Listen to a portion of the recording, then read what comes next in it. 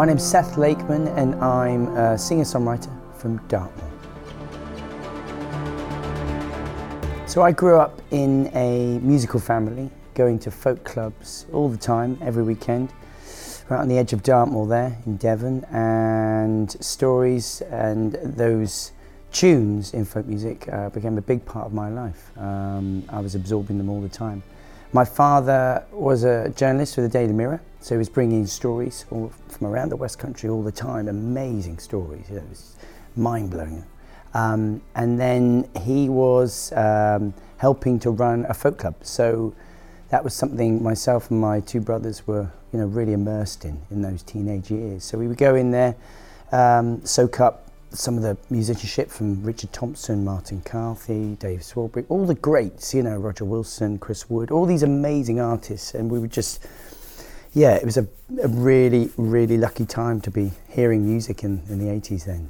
Well, as I said, I grew up there on the edge of Dartmoor, and I still literally live a mile from where I grew up. My kids go to the school that I went to, all things like that, so it's all very much based in that heartland, I'd like to call it.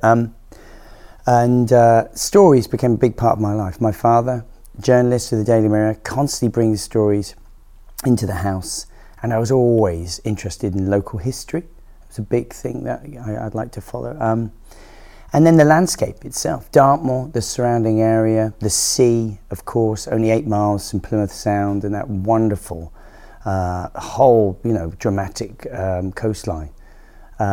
That was something, I've grown up walking, swimming, the whole thing. So really, all those elements coming together became a big part of my songwriting without trying to, look for concepts or anything necessarily. I was naturally moving towards that as a way of writing.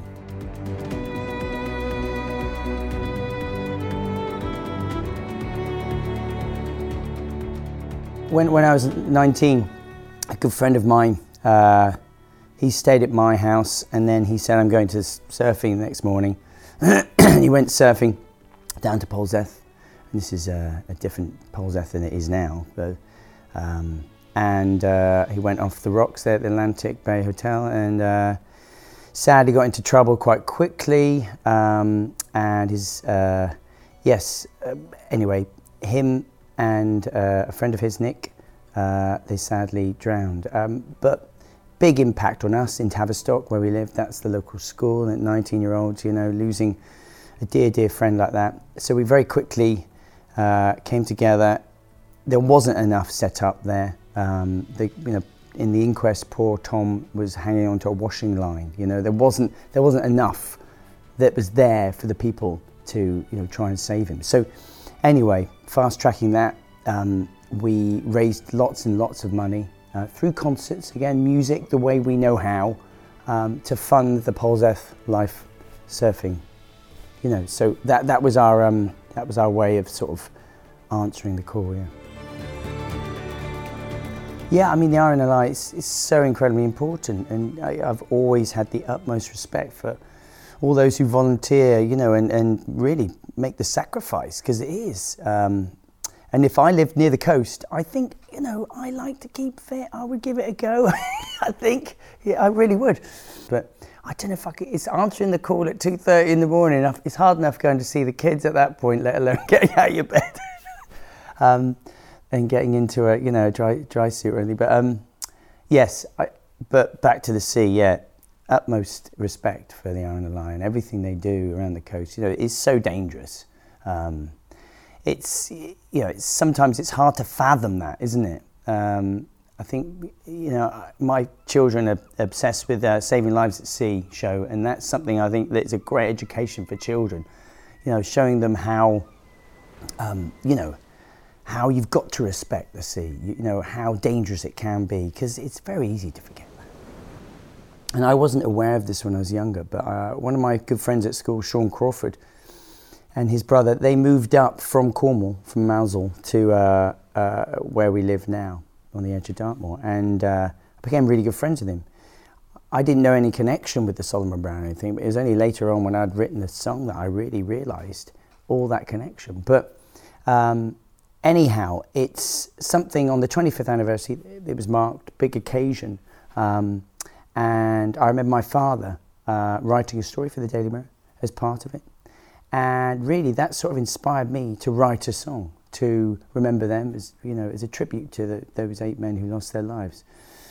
The personal part of it is actually Sean Crawford's dad was on the boat on the Solomon Browne, and he was a really good friend of mine, and he's been in touch many times since. So it's an interesting connection that's happened there that is personal.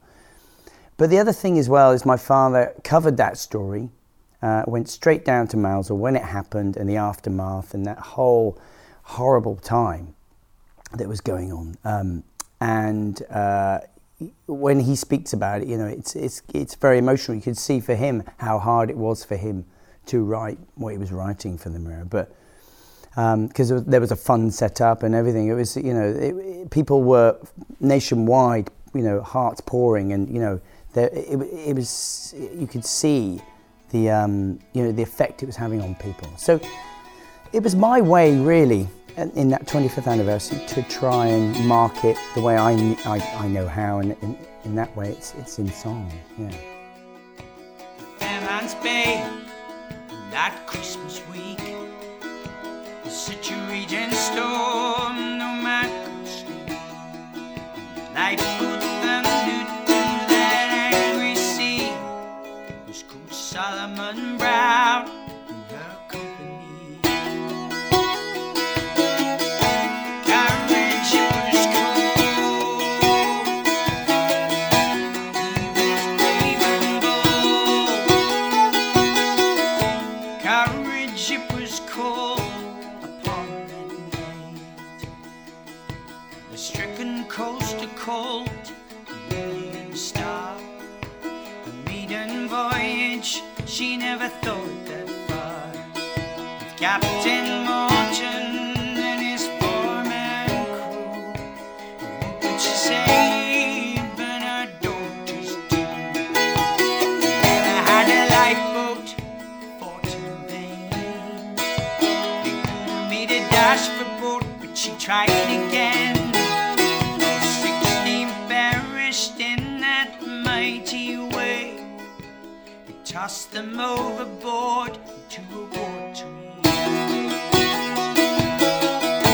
Courage, it was cold. Our heroes brave and bold. Courage, it was cold upon that night. And back at Penley Point, time stood still. The 12 young children cried for their fathers killed. The nation shed tears for years as the news went around. With the constant courage of our Solomon Browne. Courage, it was cold.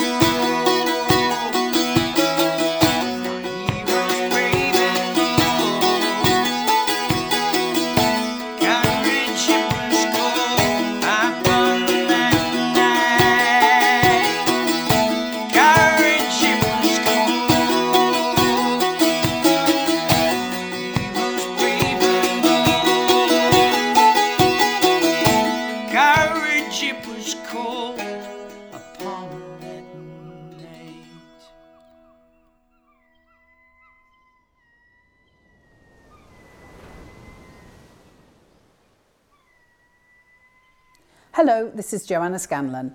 You've been listening to the RNLI's 200 Voices collection. To hear more remarkable stories, head to rnli.org/200voices or subscribe to RNLI wherever you get your podcasts. Thank you for listening. 200 Voices is produced for the RNLI by Adventurous Audio Limited.